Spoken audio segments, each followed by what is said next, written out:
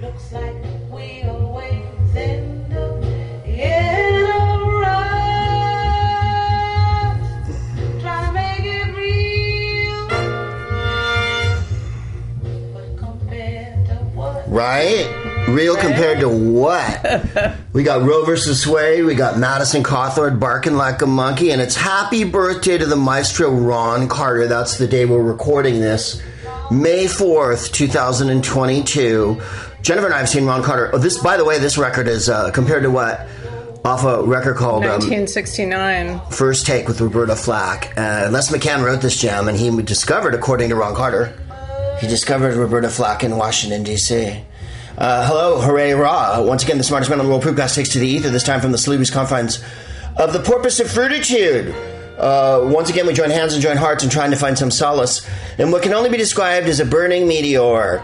My name's Greg. What's your name, my darling? I'm Jennifer. Hi, Jennifer.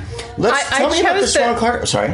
I chose this song because this was Detroit Free Press asked Ron Carter years ago what his favorite recordings were, and of course he has over 2,000, so it's an impossible task.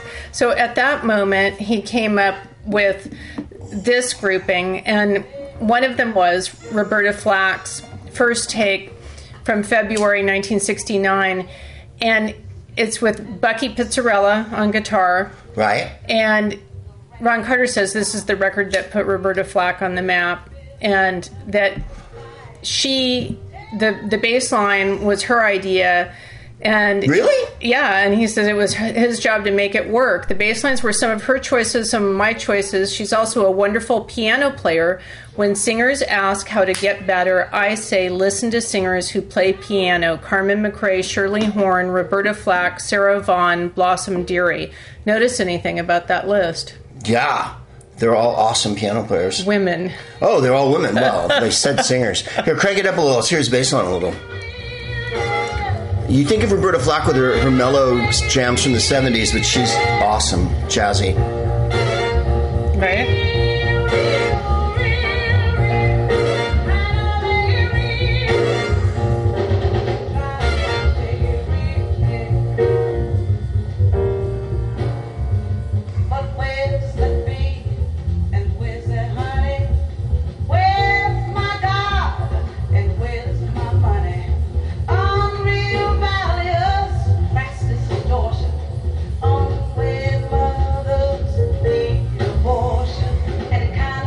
Seeking abortions. Mm-hmm. Mm-hmm.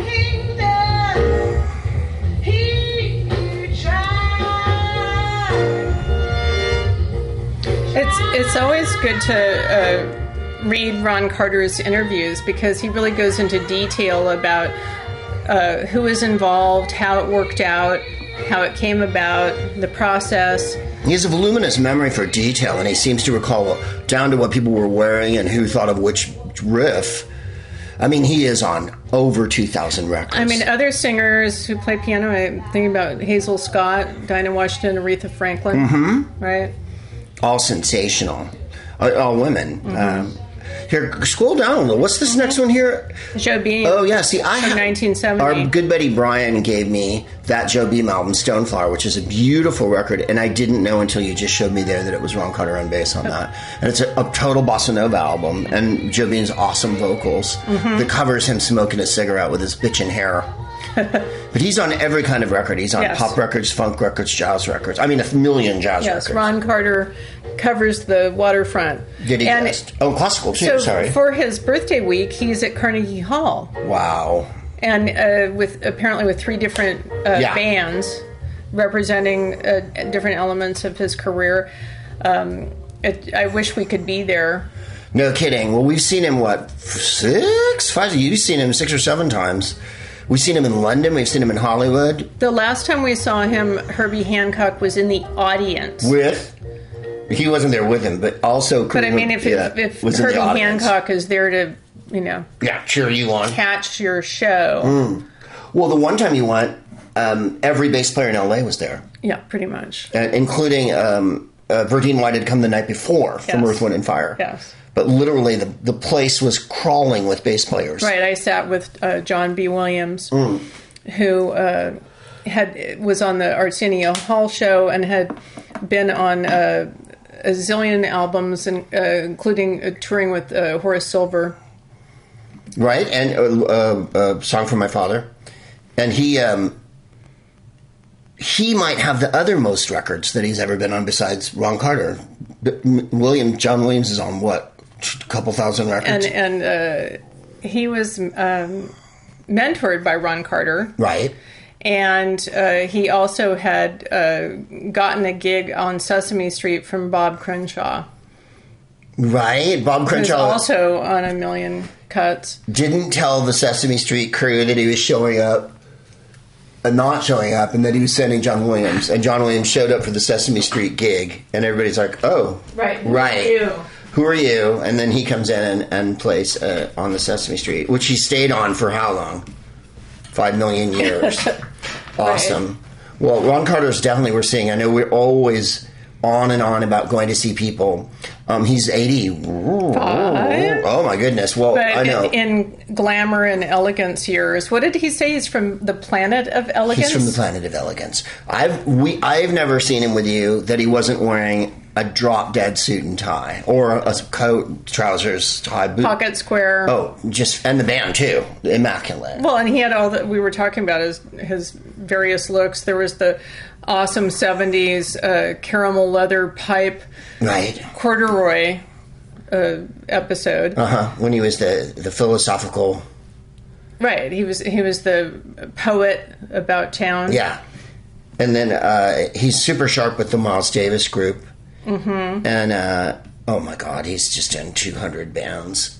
He's worth looking up on YouTube and just going on a deep dive on Ron Carter. But also, if he's coming to your town, you might think about going to see him. Oh, who else is like on that list? He also mentions, of course, a piece that he recorded with the Miles Davis band, and he said that Miles Davis walked by him and said, "What was that note that you were playing?" Mm-hmm.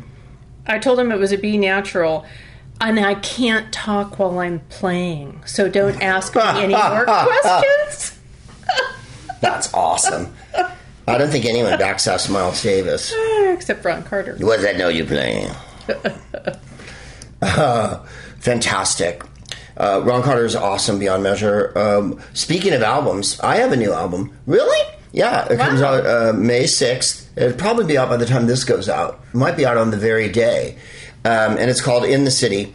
And I improvised it over the New Year's weekend in San Francisco at the Punchline. And it was great fun. I'm reasonably sober through the whole thing. Mind you, I'm not on the drink anymore. But Jennifer did the album cover, which I think is just super boss. It's me in front of the Lee Po on Grand Avenue. What's the Lee Po? When I say dive bar, it doesn't even begin to describe what the Lee Po is. The Lee Po is like, someone just wrote me on Twitter and said that they on my Patreon, and said they had something slipped in their drink when they went to the bathroom, and they ended up in the alley, without their knapsack, and he wrote, "Forget it, it's Chinatown." And that one made me laugh. And Lee Po is in the center of Chinatown. That's a fairly startling tale. It has a beautiful, beautiful neon sign. And I'm standing in front of it, smoking a bone, and Jennifer got me a picture of it, and I think it's really super boss. Anyway, the album's really funny, and it has 500 tracks. Talk about value for your money.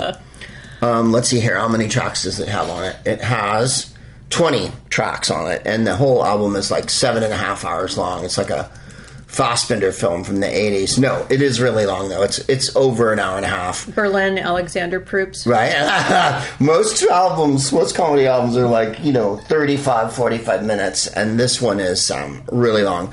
We decided for several reasons to do this. One, I was meant to put out a record at the beginning of before the containment. We recorded one in San Francisco, and that was going to be the after Orange 45, the Resistance that we did in the middle of his horrible reign of terror with his crime gang and the the Wild Bunch that was in the White House. And then we recorded one a year later after that, and I never bothered to put it together. So we did this one on New Year's, and Ryan and me and Jennifer sat down and listened to it, which I rarely do. I usually don't even listen to my albums because, one, I'll want to change everything.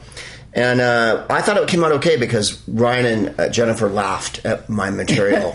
And if Jennifer and Ryan are going to laugh, and Jennifer's heard me more than any human alive, and Ryan's had to hear me quite a lot. And in fact, he's listening to this right now as you speak. And so anyway, it's called In the City. You can go to Apple Music or aspecialthing.com, which is my record label. It used to be Death Row, but I had to change. And really, it's also gregproops.com. I put it up on my website.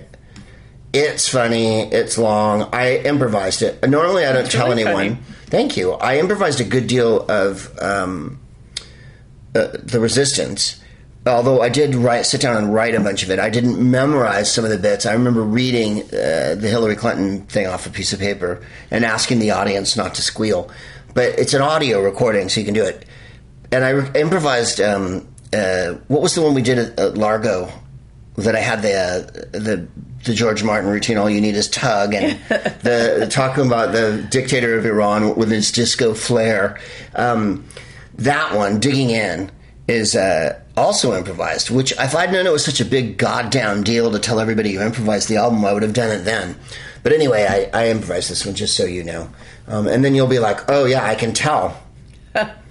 Because as we so often talk about in improv, why not prepare something funny? Why not edit it? Oh, I've given the link out, right? It's a special thing or gregproops.com. And like that. We're also on the road with the Who's Line guys. Oh, by the way, the Musso thing's going to come out later this year. But by Musso thing, you mean the Musso special?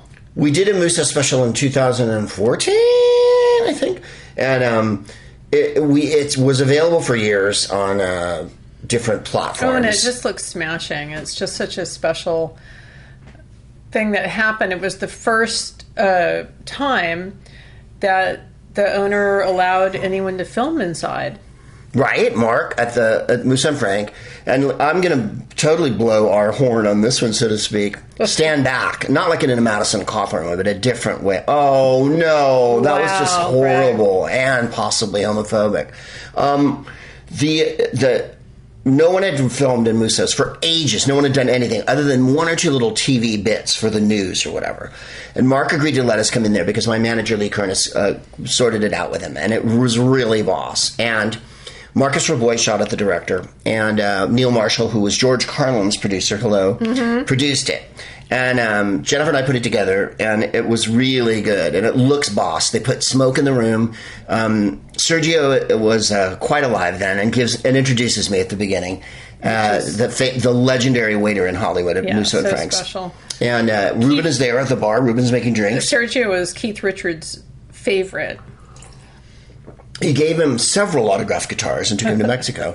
Anyway, that'll be out later in the year. It really will. And it's being repackaged with a different record company, and I'll tell you more when that comes out. But I'm really happy about that because no one's seen it in a long time. I'm a little thinner, which I like. And also, I think the material is really wild in it. It runs the gamut. I started to go on one theme about the old Hollywood, and it ends up telling an enormous story about working for a methamphetamine dealer in Burlingame. What was it? Lonnie, it looked like his face had been on fire and someone had put it out with a bicycle chain. He had also enjoyed the hospitality of several penal institutions in the state of California, which accounted for his misspelled and poorly rendered tattoos. Let's see here. We're Salt Lake City with Who's Live Anyway. And by the way, Gary Anthony Williams is sitting in with us. The last time we talked on April 19th, he was sitting in because Joel's out shooting Heels for the Stars Network in Atlanta. And Joel has been caught up doing this show. So Gary Anthony Williams is sitting in with us for several weeks. Joel will be back at the end of May, y'all. And he will be joining us again for the last of the Canada run. So we go to Salt Lake City this weekend, Idaho Falls, Boise. I don't know if you're LDS, but if you are, come out and shake it like Moroni, like Moroni's Tambourine. And then we'll be in Portland, which I haven't played in 4 years. I missed Portland. Really? In 2019, because you and I went to England and did A Nightmare Before Christmas and did the podcast. Well, went somewhere else where it was going to rain. Right. And people really do say, what's your favorite place to play? And I say Paris, and they'll go, why? Because people are like that. Portland's lovely, though, however. And then we're in Santa Rosa, which is a gig we really love. The Luther Burbank Center, which almost burned to the ground 4 years ago during not the first giant fire, not the second giant fire that hit Northern California in the Wine Country. One in a series. And the fire went right up to the walls of it and didn't burn down the venue. So we've played there a bunch since then even, and they give us red wine. It's really lovely. That's on May 13th. Then we'll be in Modesto at the Gallo Center. Do you sense a theme on this one? Right? First, Luther Burbank, who was, of course, a horticulturist and a Benedictine or a Franciscan. Luther Burbank was a holy man, was he not? And then Gallo and the Gallo family. I try to remain aloof of that. Right. The Gallo family, not holy people, but what they did for wine in California. And then we'll be then we start in Canada from May 17th through June 5th. You heard me. And then we're even coming back to Canada after that. And we're going to play everywhere, but mostly Ontario. So let's see here. 17th, we're in Brantford. Then Peterborough, Chatham, Burlington, Ottawa, Oshawa, Windsor, London, North Bay, Kingston, Guelph, which is always a joke with Dave Foley. Kingston, Ontario, again, we're back twice. St. Catharines. Have you even heard of St. Catharines? I've never even heard of it. I've been to Ontario 1,000 times. Then we go to Winnipeg, which is a lovely place. I like Winnipeg a lot. Then we come home, thank God. And then we go back in June and play, we call it Edmonton, but it's really Enoch. It's outside of Edmonton, and it's the River Cree. And it's not there anymore, but when we used to play there, they had a makeshift stage that had a precipitous staircase, Jennifer. And when I say precipitous, I mean like a Navy vessel, right? Like you're going from one deck to another. And when this is how long ago we started playing there. And I'm like, well, this place is wild. How do you even do gigs? They makeshift, they threw the chairs out, and they have this giant stage, and the place holds like 4,000 people. And we had Joan Rivers here. And I went, oh my what? God, that's the venue. Yeah, and she wears Chanel suits and heels. Right, she always wore Manolos. She had to clamber up this bloody staircase and back down. But she was like a gazelle. And then she always said to me, oh my God, every time I play the casinos, they're always giving you a rug. And behind this casino at the River Cree, what are you going for here? It's all built up now, but when we first started playing there, an enormous field of rapeseed. So those yellow, what is the proper, that's what they call it, right? Rapeseed. The yellow flowers. Right, the canola oil. The canola is made flowers. From... like acres of them. Behind the casino. It was really beautiful. It's not quite as beautiful now. And then Calgary on the 18th, which we love, at the Grey Eagle Resort. Hi, I'm the Grey Eagle. You know, losing your children's orthodonture money is a Canadian tradition. Ever since René Lévesque first set foot in this country, there's been two precepts: putting gravy on french fries and eating donuts at hockey matches.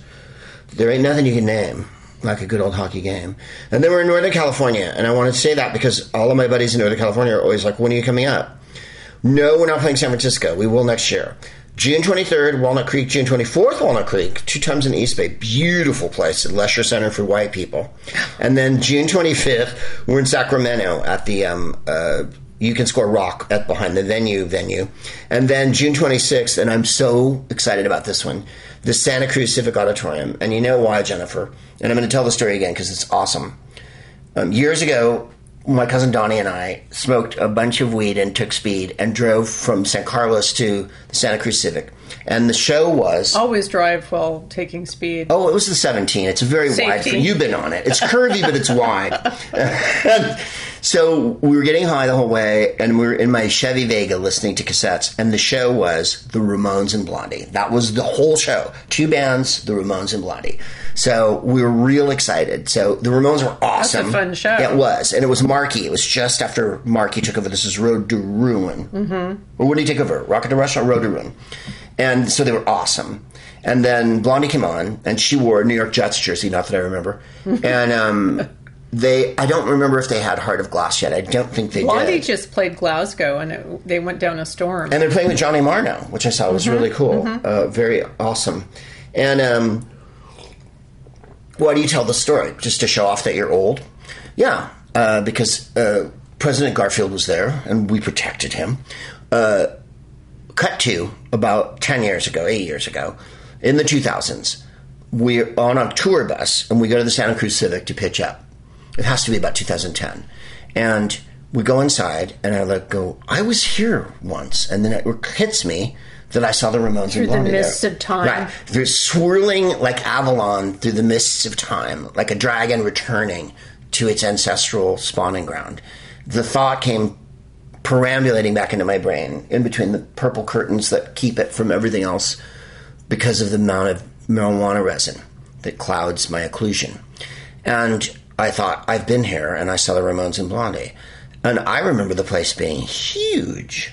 My recollection was that it was like a tent, like the Cow Palace. It's like a 2,000-seater. So now we're backstage, and there's a woman. Now you're jaded. Right? I'm used to the ballparks. Like Elton John, I'm upside down on my piano at Dodger Stadium with glitter hot pants on. And I go to the stage manager, who's a woman, and I says to her, she's my age. I can see this. She's wearing her headphones. And I go, I saw the Ramones and Blondie here in 1978. Mind you, this is like 2010. And she goes, that was a good show. That is Santa Cruz, ladies and gentlemen. Excellent. And why is it always Santa Cruz? Right? No, it's not Santa Cruz. I said Santa Cruz. Right. It's Santa Cruz. SANNACROOZE. Yeah. Santa Cruz is how we say it. Because we're from San Francisco. And I'm from San Carlos. California, we've lost a lot of consonants there's along the way. Yeah, like Atlantis. There's an enormous lost consonant here. And then we go back to Canada in the middle of July to Victoria, Nanaimo, and 2 nights in Nanaimo, 2 nights in Kelowna, and the world's your oyster. There's a crazy candy from Nanaimo. What is the crazy candy from Nanaimo bars? Oh, right. There is. And that's Nanaimo like bars. like custard and chocolate? I'm going to look that up while we're... pounds of sugar. Right? As I recall. Nanaimo's a cute place. I mean, we used to play Kamloops, and fun. Fun to say. Kind of shit-kicky. Oh, my God. Every time we'd ride into town. There they are. Yeah, every time we'd ride into town, we go... What are those little devils? Kamloops. This town you can call Kamloops. What's in it is 3 layers of Cracker Chrome chocolate base, custard-flavored icing, and they're finished with chocolate coating. What do they taste like, says this Cooking Classy website. To me, they're reminiscent of fudge or an Almond Joy, but much better, of course. Well, because it's what they look just like. An insane sugar rush. I believe I've had a Nanaimo bar in Nanaimo. And speaking of treats, when we play Kelowna, we used to play there. I think it might be that same week. It was always during like a fun fair, or a sideshow, whatever, a county fair, we would call it. In England, a fun fair. And so there's rides and shit and, mayhem and children and whatnot next to the lake where Ogopogo lives. But by the way, when you buy the Ogopogo doll, on the Ogopogo doll package, it'll say like such and such lake in Michigan, such and such. Like it's doing service for 4 lakes. It's been cited in various locations. Is it like a mini Loch Ness? Absolutely. And it's curvy. Does it know the Bigfoot? I think they hang together because BC, as you know, is heavy Bigfoot country. Do they know Blue Ox or... Yeah, Babe is there. I think they smoke some huff together because BC is super buddy and Bigfoot is totally there. Then you go out for Nanaimo bars. I'm always surprised where people claim to have Bigfoots. Like, I'm in states sometimes and I'm like, you have a Bigfoot? Like, I thought Bigfoot was sort of Washington, Oregon, California, Canada, like West Coasty. I don't want to brag, but LA actually has bears and lions. Oh, yeah. And we undersell that. I think LA should proudly tout their bear population. We have giant mammalian carnivores of several kinds. We have coyotes. We don't have wolves, but we do have lions, actual California lions, which have lived here. We've had lions in California forever. Yeah. The saber-toothed lions were here in 10, 12,000 years ago. And there's this pretense like, okay, there was we saw a lion in someone's yard today, but, they go back to the park, so don't anybody worry. Right? After they eat your dog, they just go right home. And then bears come here, and especially when it gets dry, which it is now, they end up in people's hot tubs, pools. They always find a really nice view from a swimming pool. I think they have the right idea. They know when people get pizza. They're pretty attuned to that. Yeah. They like IKEA meatballs. Oh, they'll find the freezer and eat all the meatballs. My favorite one was the one you were telling me the other night, where the guy's mother was making Chinese food because she's an awesome Chinese food cook, and the bear came in while it was sitting on the counter. His lunch was sitting on the kitchen counter next to some sliding glass doors. The bear just moved those doors back with his paw. Is that ginger beef that I smell? And snorfed down the entire lunch. Right? He totally scoffed it. So we do have bears and lions here. Oh my. And condors, well, not really. Condors? We've got hawks. I carry a condor in my wallet, though, for protection. Really? Yeah, in case I'm an endangered species. Oh, wow. Mm-hmm. And we have coyotes, and possums. Possums are not indigenous to California. They've made their way across the country, much like coyotes have made their way to the East Coast. Yeah, I've lodged a complaint about that. I just think that they need to go back. Well, I think it's nice having a marsupial here, but they are really, The parrot's fine. We've got parrots. Oh, we have parrots all over the place. Usually they've been let loose, you see. And then just to carry on here into September, Mesa, because that's a rescheduled gig. And it says September 8th, and I'm on whoslive.com, which is where you can find all these gigs. And under only this gig and no other gigs, it says Mesa Art Center with Greg Proops and Ryan Stiles. But we're at every show. But for some reason, it's especially mentioned at Mesa. And Mesa's, next to Phoenix, in case you're trying to orient yourself. Then Richmond, Virginia, Erie, PA, Warren, Ohio. Oh, that's a big gig. And then Sioux City. We have a lot of gigs. We're booked through the end of the year, you guys. I'm not even telling you. We're going to be in New York in October, and I probably shouldn't mention the other ones because they're not settled yet. But we're going all over the United States. We'll have been in every state except a lot of gigs. Wyoming, Louisiana. Because we did Alaska a couple years ago, and it was great. Anyway, that's whoslive.com. Gary Anthony Williams is on till 3 more weeks, and then Nice. Joel comes back. And like that. Not a lot's happened. There's very little topical news. That's why I wanted to talk about myself for like a half hour before so I bury the lead. Since the last Proopcast, Macron won the election in France. What? Substantially. And beat that Nazi, Marine Le Pen. Yes, and his people, they really know how to put on a show. They had his victory party at the base of the Eiffel Tower. And he walked into Ode to Joy, which is the EU anthem. The EU pointed. Oh, yes, very much so. During a war about Russia and the EU. Yes. And Macron, in fact, was on the phone today with the parties at war. And he's vital to that whole operation, Absolutely. Vital to NATO. And it was such a relief. Our friends in France were very happy to have that indeed. sorted and to move on from that.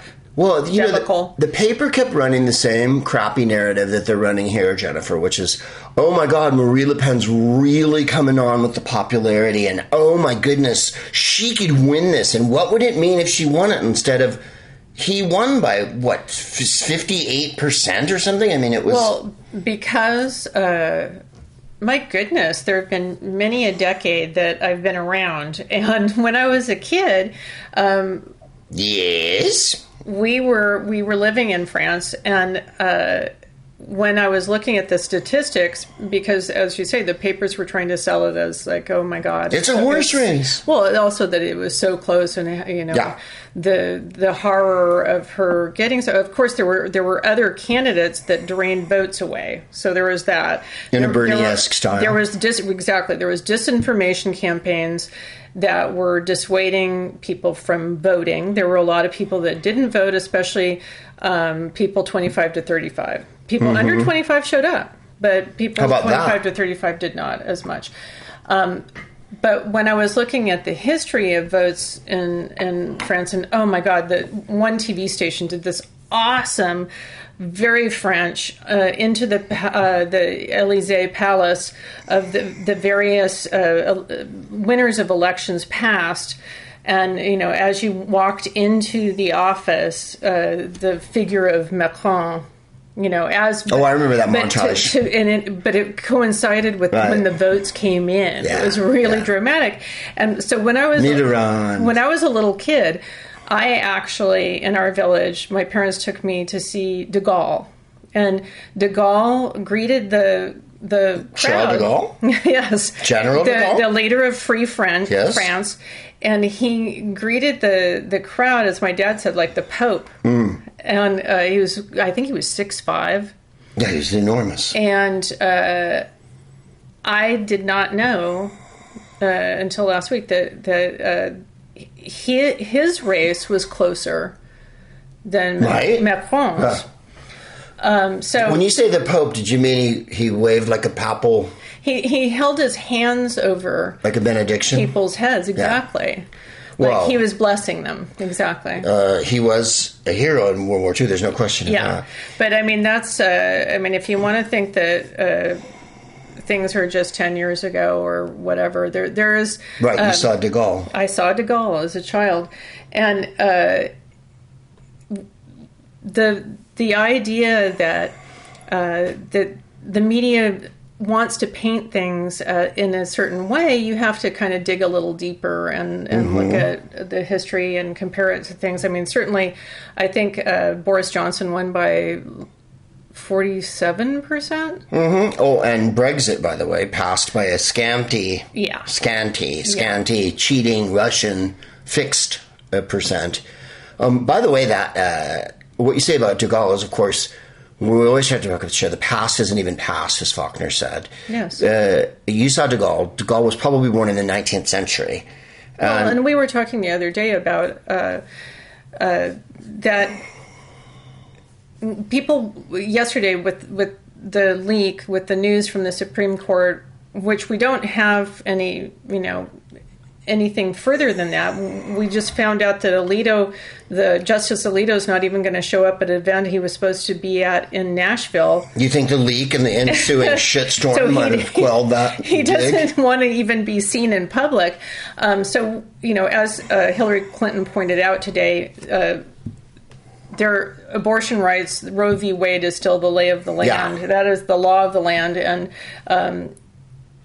we have to plan always for a fight.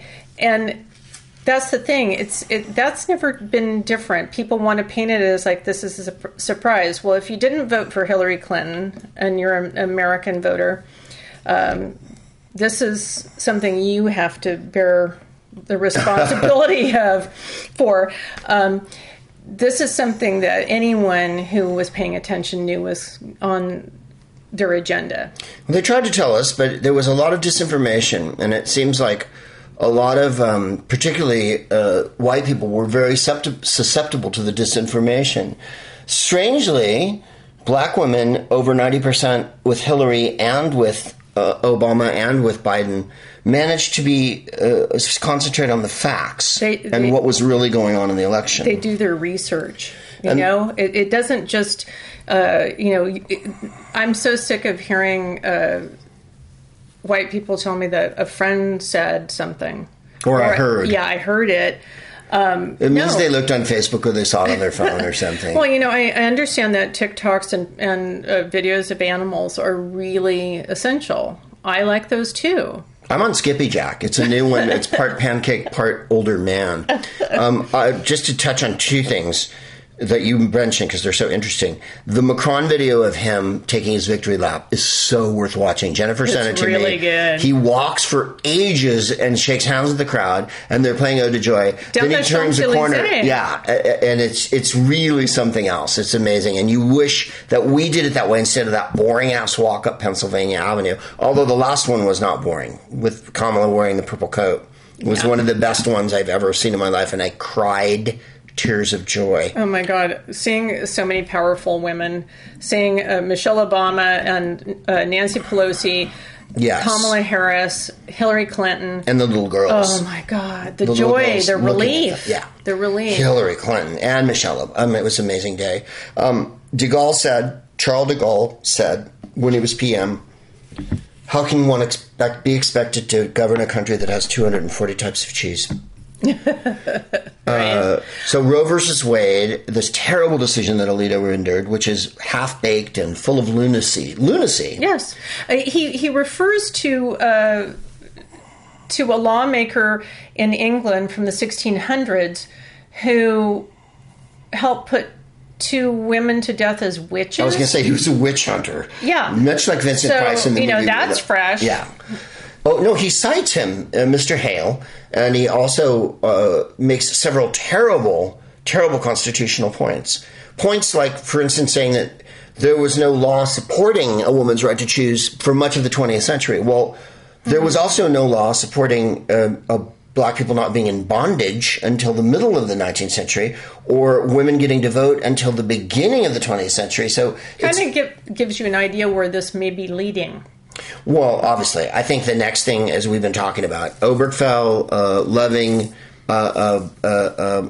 Brown versus the Board of Education, all the precedents and all the giant cases that established that schools have to accept minority students, that gay people can be married, that there can be intermarriage between the races, all of these fundamental things that took so long for America to decide because we were bathed in the original sin of slavery. Mm-hmm. So, well, not to mention stealing a whole continent away from... Oh, the genocide. Yeah. I didn't mention the genocide of all of the Indians. So those 2 sins have kept us from really focusing on what the matter at hand is, which is why I think the court's reacting this way. They were put there to do this. Mm-hmm. It's not a majority decision. Roe versus Wade is a popular law. Yeah. There's just really no way to slice and dice it. 70% of Americans are on board with it. And the thing that you have to remember is, horribly, the traitor was able to get some people, unqualified people, on the court. But the court has almost never been less than exceedingly conservative. Only when Warren Burger, as I can recall, Justice Warren was the head Chief Justice. The Warren Court had Thurgood Marshall on it. It had Byron White. And there was a lot of liberal minds on that court. And that's when abortion got done, Miranda got done, the Civil Rights Act got done. And then when Warren left the court, the Burger Court was started to tick-tock to the right again. But we're talking about a court that upheld slavery. We're talking about a court that did not see minority people as human, a court that wouldn't let women vote. I mean, this is a court that, like you say, they're never open-minded and liberal. We only really had that one awesome period where some things got done. Well, and the wonderful moment when we now this month are going to have Justice Ketanji Brown Jackson on the court. Now that's monumental, and we have to focus on the positive changes. You and I were talking about the fact that the Secretary of the Interior is a Native American woman. Yeah. We have an openly gay Secretary of Transportation. Who was in my dream last night. What? Because you mentioned it, because Joe Biden did the joke the other night at the press club where he went, this is a big night. We let the kids and Pete Buttigieg stay up. It was like a Bob Hope joke. Pete Buttigieg can stay up and watch this show. Biden was funny. So he had some riffs. Then I was watching a clip of Pete Buttigieg run down some right-wingers, which they keep inviting him on their shows, and he always... Well, he's good at shutting them down. Right, he gives them what for. He's very calm about it. He sorts them out. And then he was in my dream last night. But yes, it's important to remember that a diverse cabinet full of women, gay people, there's a trans woman in an undersecretary position. Yeah. It's just... it's never been done. There are immigrants. It's never been done. He's made a conscious effort. In the cabinet. Yeah.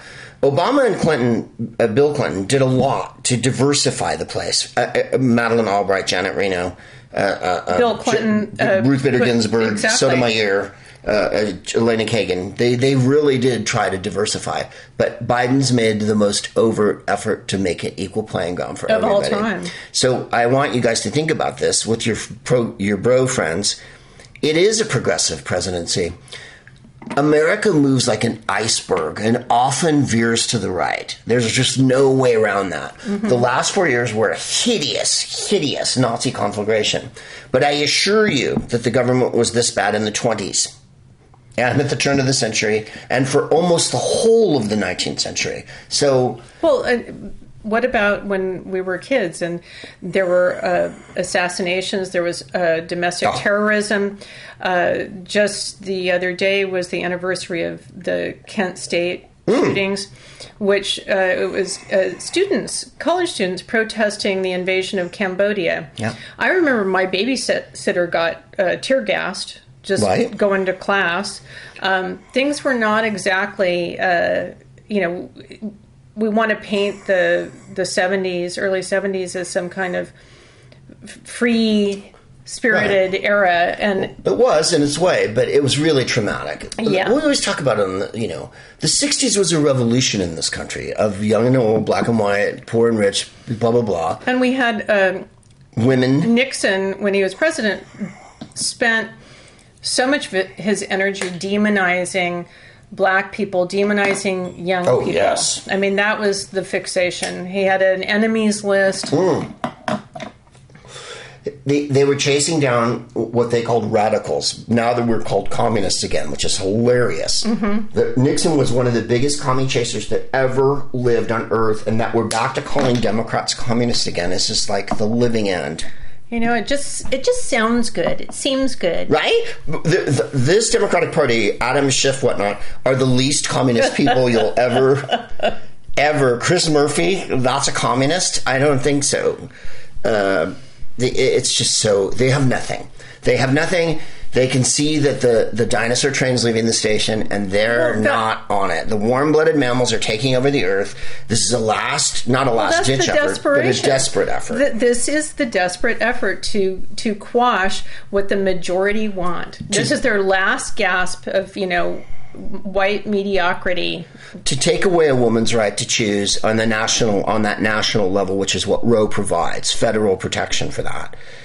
And to use a man who was a witch chaser as a source of to cite him, in your opinion. We don't have enough moats. The inconceivable. It really couldn't go much lower. It is just barbaric. And it's very obvious. They're not hiding their hate. Oh, no. In any way. And like we were talking about earlier today, the other justices signed right off on this. Yep. And one can't think, and I would never defend Antonin Scalia in any way because I think he was a terrible jurist. But one thing Antonin Scalia wasn't was unintelligent. He knew law backwards and forwards. And I think he might have lost his mind if he'd seen the citations of the witchfinder General Hale. I think he might have been like... Who wasn't even popular in his day. So the point of dismantling Roe, on top of wanting to hurt women and children desperately, more than anything, is also to kick open the door to be able to take away all of the rights to privacy that we have, which include who do we date, who we love, blah, blah, blah. And so I think that's where we start. Let's look at the good side. Our vice president said last night at the Emily's List event, how dare they? How dare they? She was really, she showed her anger, her flinty side. Wasn't it great? Yeah, it was awesome. She's taking the lead for the White House about fighting this, the dying embers of what they want to cling to, and sadly they have the court. So I think people need to understand it's not Democrats' fault. We can only do. Biden can make executive orders about various things, then the court can shoot it down. I mean, we have to vote. We have to show up to vote. The thing that was exciting to me last night was they've already had primary elections in some states. In Michigan, last night, a candidate, Carol Glanville, won a seat Trump won by 16 points. Isn't that awesome? So no one thought that was going to happen in Michigan. And it was a huge rout. Yeah, Carol Glanville did an amazing job. But it also just shows you that this whole, oh my God, Trump endorsed J.D. Vance and he won. See? They want him to still be a wizard that has magic. And the truth is, his own children have gone in the last few weeks to testify against him at the January 6th committee. Yep. So the magic is draining. And Carol Glanville did a whale of a job whomping. By the way, the guy she beat was the one who said, if you're going to be sexually assaulted, you should lay back and enjoy it. He was a super creep. Michigan, Jennifer sent me this one. 5 special elections for state legislature. And by the way, nothing's more important than your state legislature, your state senate, the school board, the college board, the health board, the hospital board. What do we have here in California? We have other oblique organizations. Well, that's where they take control, baby. So you need to pay attention. You only have to do it a couple times a year, but make sure you do it. It is one of the most important things you can do as an American. And if you can't be bothered, go to your local Stonewall gay political active club or women's, black women's, Higher Heights. Get their choices, and that'll be a guidebook for you. Michigan in 1, 2, 3, 4, 5 districts did better than they were predicted to do, and from anywhere from 2% to 19% better. And as this person, Brent Peabody, tweeted, none of this is consistent with a red wave. Now, well, and with the leak yesterday, not so much. That's what I'm saying. If Roe is eventually upturned, and it looks like they've blown it with the leak and having to hide school. What day are we on now? We're on Wednesday. It may be overturned by the time we get to the end of the week. It may not. Roberts might be running and hiding because this is the kind of shitstorm the Supreme Court and conservatives have sought to avoid since time began. They'd really like to get this one. They know it's unpopular. They know that, but also this was always a trump card. This is something they dangled to the hateful mob of their followers as something they wanted to do. This was always and right wing evangelicals, and it's become less and less popular, and they know it. So once they do this, then what? What is their what comes after that? Right, what's your or else? They have nothing. So, in other words, how can they say, oh my God, there's too much abortion all the time? Well, they'll go state by state and they go, oh my God, there's too much abortion in California or New Jersey. And our governor, Gavin Newsom, came out right away and said, we're going to make California a haven for people seeking an abortion, including enabling them to travel and getting them health care here. There's a lot more about it today, too. He's really, really serious. The AG's on it in California, and California's going to be a haven. There's going to be a bunch of other states that are going to step up. He said today, California will not stand idly by as women across America are stripped of their rights and the progress so many have fought for gets erased. Oh, yeah. We will fight. Well, I think, like you said about Kamala coming out with brimstone, it was great that she did, because we don't allow black women to actually vent their emotions without labeling them as crazy or mad or angry or whatever. A lot of times they're portrayed that way. And she's not. She's a measured, calm, judicious, informed person in general, and very humorous. Like, she has a great personality. And for her to come out yesterday, and she did laugh in the beginning, she was offhand, and then she got right to the matter. And the brevity was awesome too. And this may cause untold pain, Roe. It really will. But we have to fight against it and look at the upside, which is, I think they've sunk themselves. If they wanted to hitch themselves to the most unpopular thing they could do before the midterms, like Nancy said when it was 2018, healthcare. They were trying to sink Obamacare. They didn't come up with a plan. Remember, we're still waiting to see the plan that we've been promised. And by the way, Hillary told us all of this. Hillary told us this in 93. When she set up the office at the White House for the First Lady, she's the first Lady to have an office in the White House, and set to building the health care plan that we have a modified version of now. Right, hers was much broader. And bigger, and the Republicans spent 8 years shooting it down, destroying it, and trying to chip away at it. It's why they hate her so much. She was wanting to change America more than anyone. And it was their how dare you moment. They couldn't believe a woman was going to do it from inside the White House that we hadn't elected with white guys. Mm-hmm. And, that's why they've started the vilifying, then whitewater. But to get past that, let's get to the good part, which is I really think, and I don't know everything, but I think they're weak right at the moment. So it's a really groovy time to go to vote.org and tell all your little buddies to, and get organized for the election that's coming up. Because we can take the Senate back. We really can. We've got Arizona, Georgia, Pennsylvania, Ohio, Florida. They're all in play for real. This isn't like a dream come true, unicorns, I'm going to cure your student debt. This is like pragmatic where we're going to win. Mm-hmm. And Congress got redistricted. In the end, it didn't turn out to be better for Democrats, but it doesn't matter.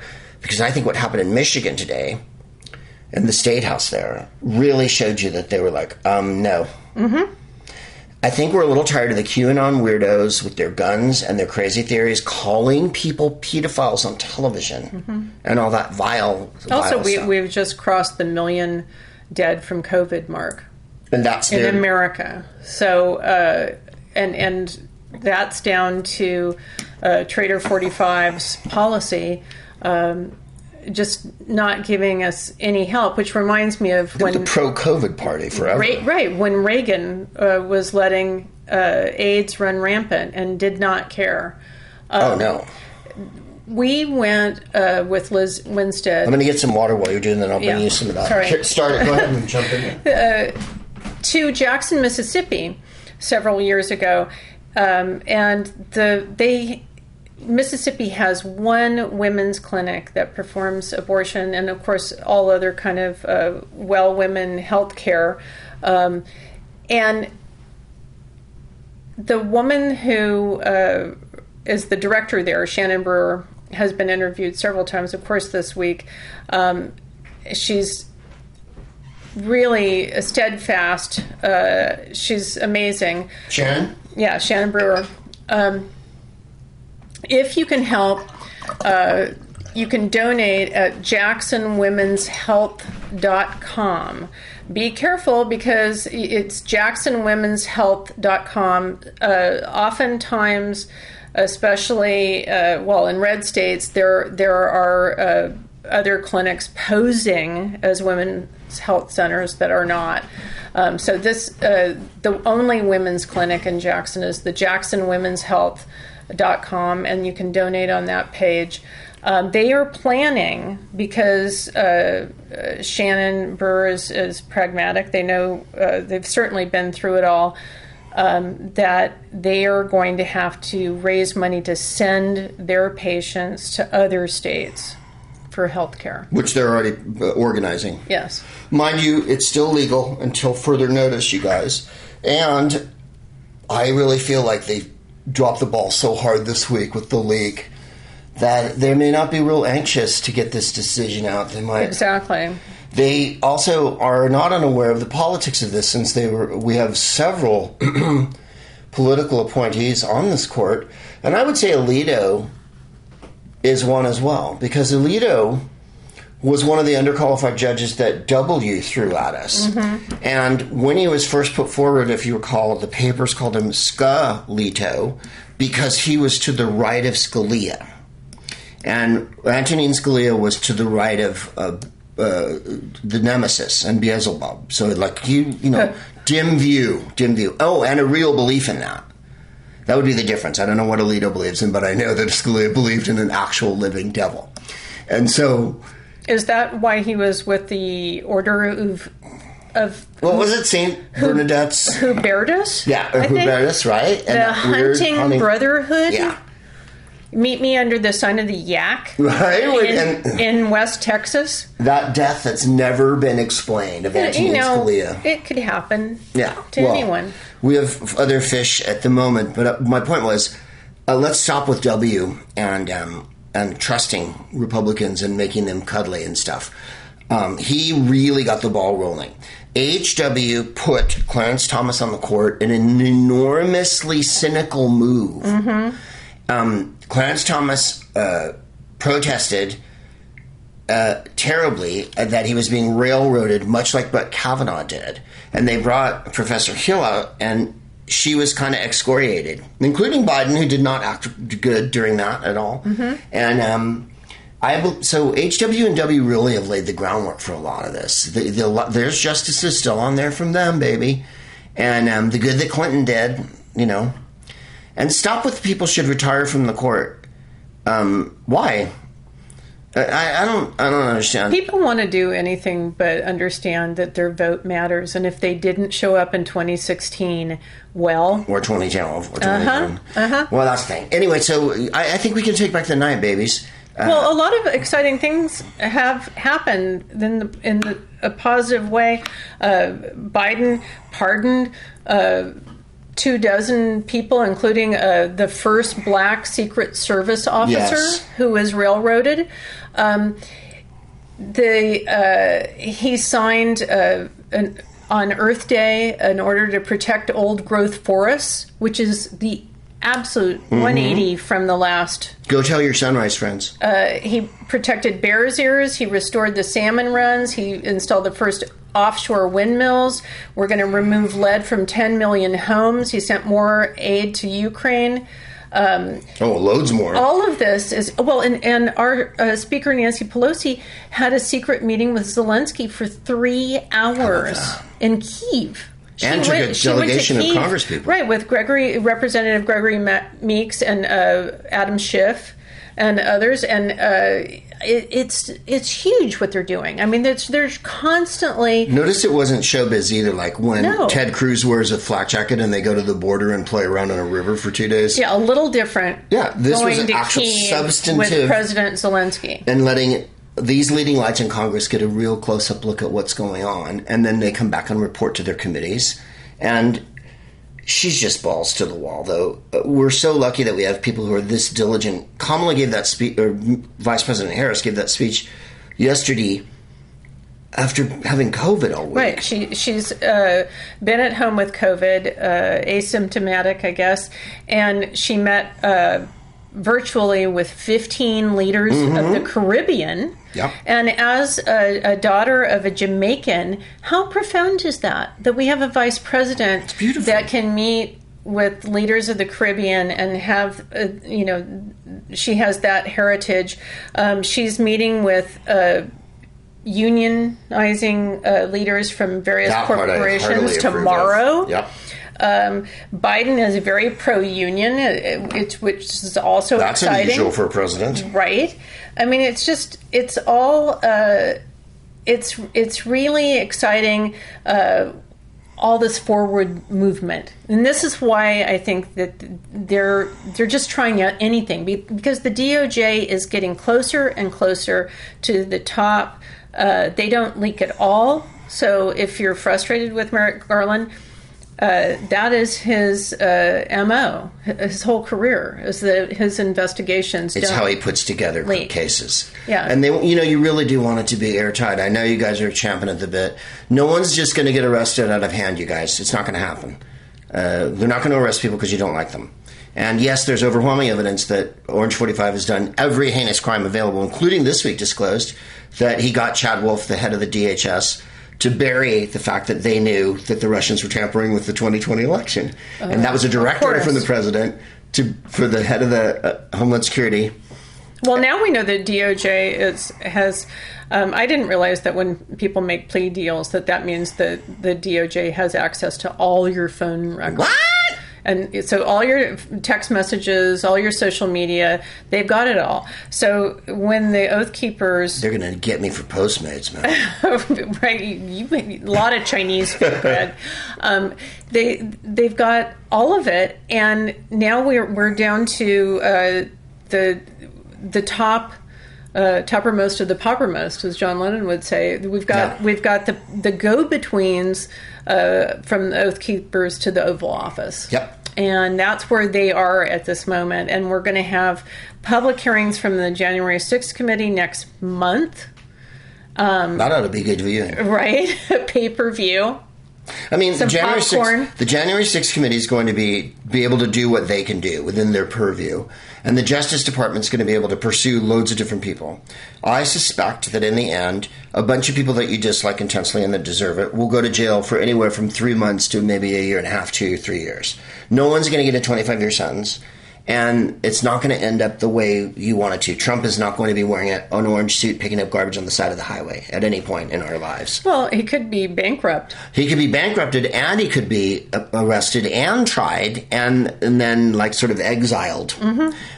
There's a lot of different scenarios. We fervently hope. He might run to Saudi Arabia. We don't know what he's going to do in the end because he's a cornered rat. But the truth is... The Saudis already gave his son-in-law $2 billion. I don't think he's going to run again. I think this is a money-making operation right now. This 2024 thing, I'm running again on these rallies he's doing and everything. I mean... It's a grifting. It just doesn't seem like there's a big... Yeah, kind of a diminishing returns thing on this one. Plus, the hits that he plays... Same old hits, and then last week, J.D. Vance, that dreadful right-wing author and knob, who got their nomination, hooray, good for him. By the way, Ohio does have a record of not choosing people like J.D. Vance. I think you'll find that... Tim Ryan. Sherrod Brown, and Tim Ryan, yeah. They have some really lovely Democratic politicians there. He couldn't get J.D. Vance's name right, so he's still... boobing it up out there. And I just don't really feel like it's a grift. The walls are closing in, and we've been saying this for years, but this is different because this DOJ is not a corrupt DOJ led by Bill Barr.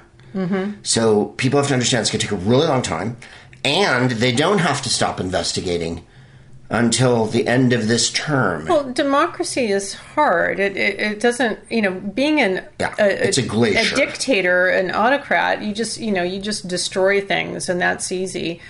Yeah, like Putin. You stomp on the Ukraine and ruin their infrastructure and their farming for the next 10 years. Right. It's just, it's frustrating, but we have to understand the process, and God, America needs some civics courses and elementary school and high school. We're teaching our 101 here, and the very, very, very fundamental basic building block of it all is literally the power of the vote cannot be underestimated. People win elections by very small margins. Well, people fought, and John Lewis, did we not learn anything? He was concussed how many times? People have been burned, lynched, dragged, beaten, shot, and jailed. Women, children, and loads of men literally died so you could vote, so don't take it so lightly. Exactly. You had Norman Mineta teed up there. Yeah, let's talk about Norman Mineta. Talk about the change in just since he was young. He just swirled away. Explain who Norman Mineta is. Well, he was one of the longest serving representatives, and he had been mayor of San Jose. Oh, yes. And he was, I think, the first Asian American cabinet. 2 different cabinet posts. One for Clinton, one for W, was it? He was the only Democrat in W's cabinet, like transportation? Yes. He was the first Asian American cabinet member. Yeah. And he and his family were in an internment camp. Tell the baseball bat story, because I love this. I will, but his family was in an internment camp, and he was a huge baseball fan, and they took his baseball bat away from him as a kid. And someone found out about that and bought him a Hank Aaron baseball bat. Yeah. And he wasn't able to have it as a present when he was a representative. And the person who bought it for him kept it until he could give it to him legally. And he didn't have to accept it as an overpriced gift. But he was also responsible for, this is Asian American, Native Hawaiian, and Pacific Islander Heritage Month. It is. And he passed away during this month. And it was his, part of his doing that happened. And he was a grand old age. Oh, 90 at least. Right. The airport in San Jose is named the Norman Mineta Airport. He's a legend in California politics. Yes. Because, like Jennifer said, Congress for a zillion years, mayor of San Jose, 2 different presidents in the cabinet. And there wasn't any Japanese Americans in the cabinet, especially ones that had been interred, as we call it here. I think you might call it a prison camp if you were going to not split the hairs. He's a beautiful person. He's in heaven now, swirling around and wearing his tuxedo here, like in this picture. When you think about it now, Judy Chu, Tammy Duckworth, Mark Takano, Grace Ming, Ms. Murphy in Florida, our friend Stephanie Murphy, they're all Asian Americans. And now our Ted Lieu, in Congress. Rob Bonta. You're right. Now there's a lot more in Congress, but that's a giant change, you guys. It really is, and it's a change for the better. Representation. Yes.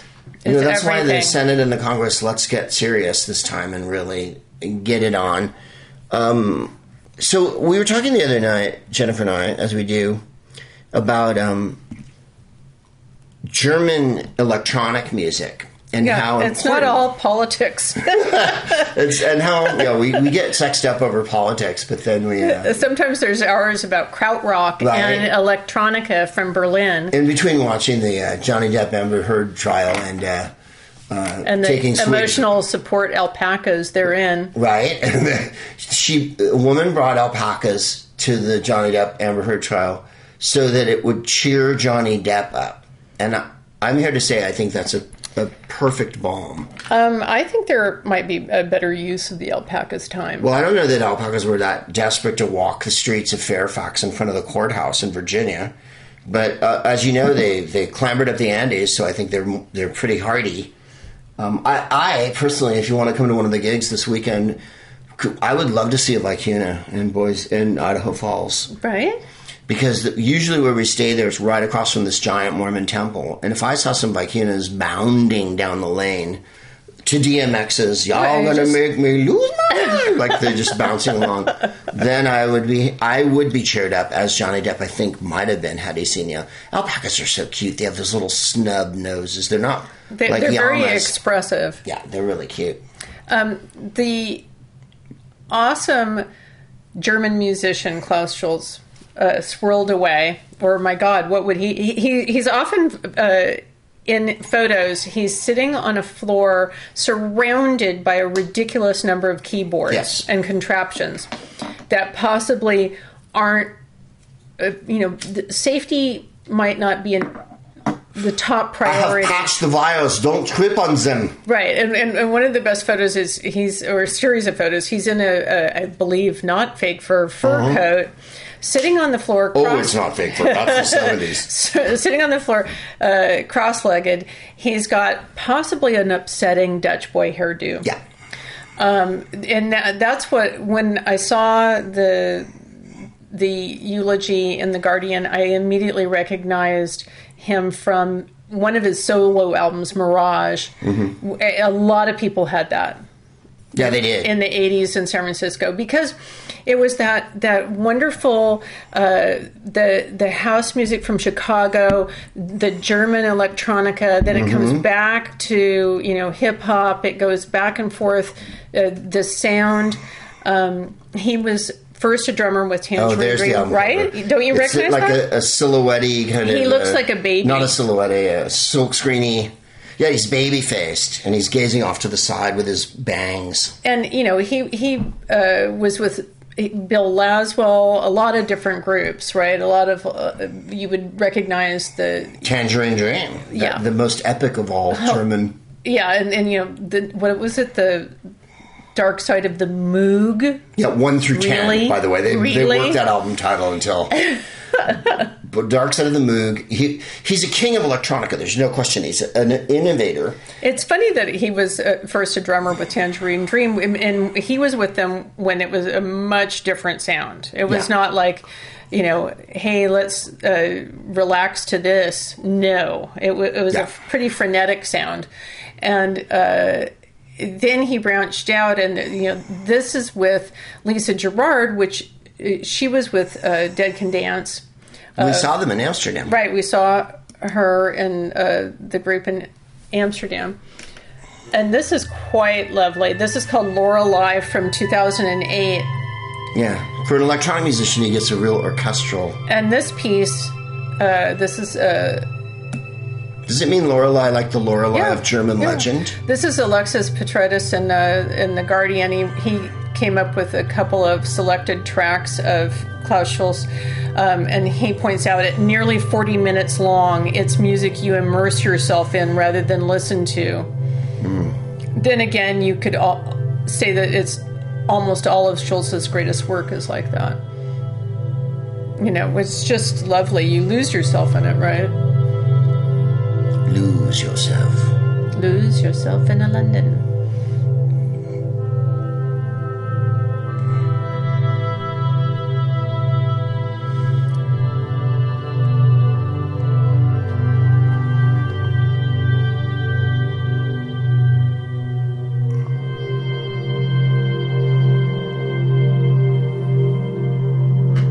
It's really beautiful. It made me laugh that he had developed keyboards that could imitate other instruments, because it kind of begs the question, why not play that instrument? Because then you're defeating the purpose of being an electronic wizard. He was able, within his own... I've made a keyboard that sounds like a guitar. Well, listen to this. Doesn't that sound like a clarinet or the snake charming pipe? And, you know... No, it's really lovely. Isn't it? There's violas and basses.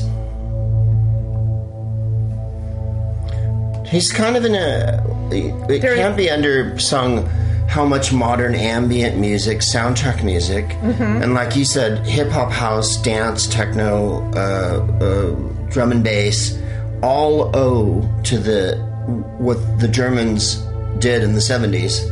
And, you know, black people in America, what they were doing too, lots of people in America, but the combo platter is what made everything so groovy. He's an awesome musician.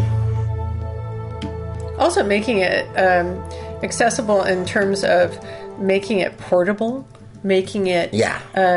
You can kind of jerry-rig something up in your flat. You don't have to have a rehearsal space, necessarily. Well, you're asking the question about the... it's like... Why don't you just play the instruments? Because there's no room.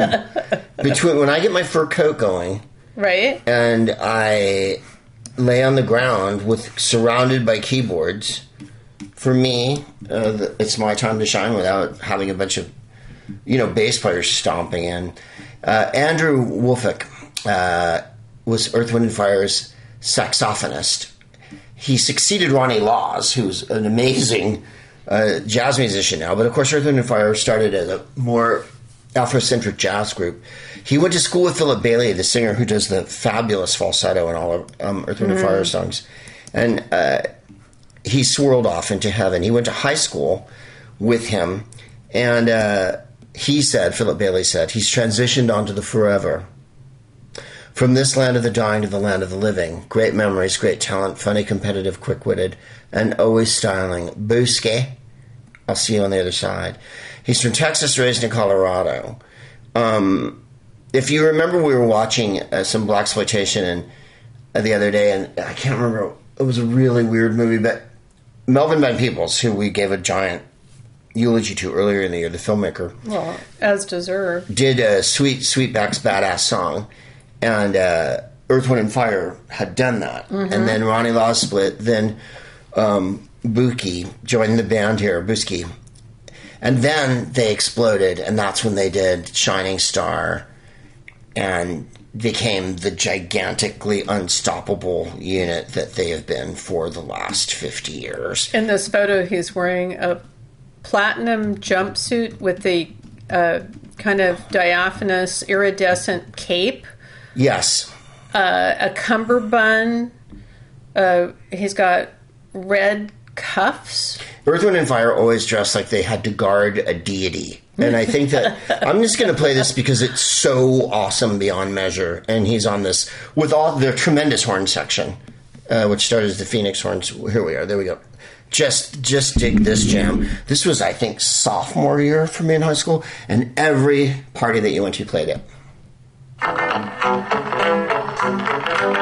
Oh, I teed it up so hard. And then I pooched it in the poocher. Here we go. Don't do that. Do this.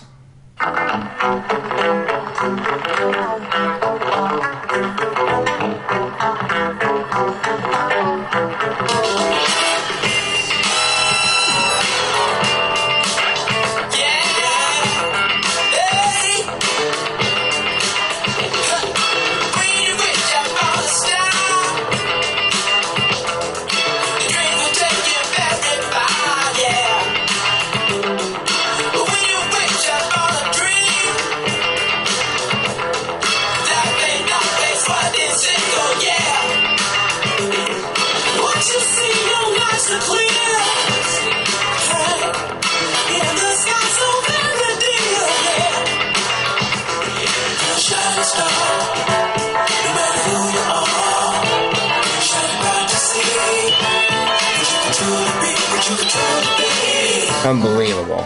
That album is propulsive, and that song is ridiculous. Earth, Wind & Fire didn't just do funk. Of course, they did loads of ballads, too, and everything. He's one of a million great musicians that's been in Earth, Wind & Fire, but really integral to the band, and he came back with them through all their comebacks. Strangely, CNN had a very, very good recollection of him. His sax solos and live in concert were wild.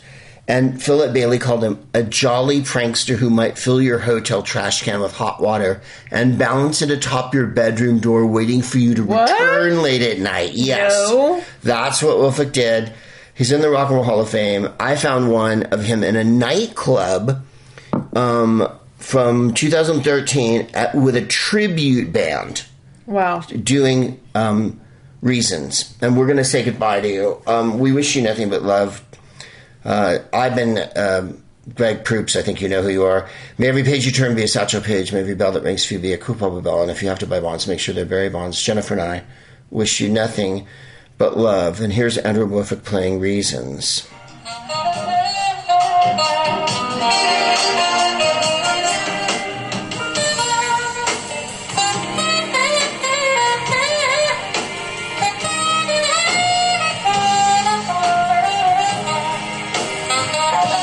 Register to vote, y'all. Please.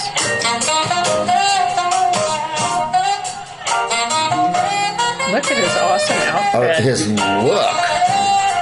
Like Philip Bailey said, he was styling. I mean, he is just... His hair, his shirt. There's also a period in Earth, Wind & Fire where he has a really tidy, straight beard and these giant earrings. It's just... Oh, he's good.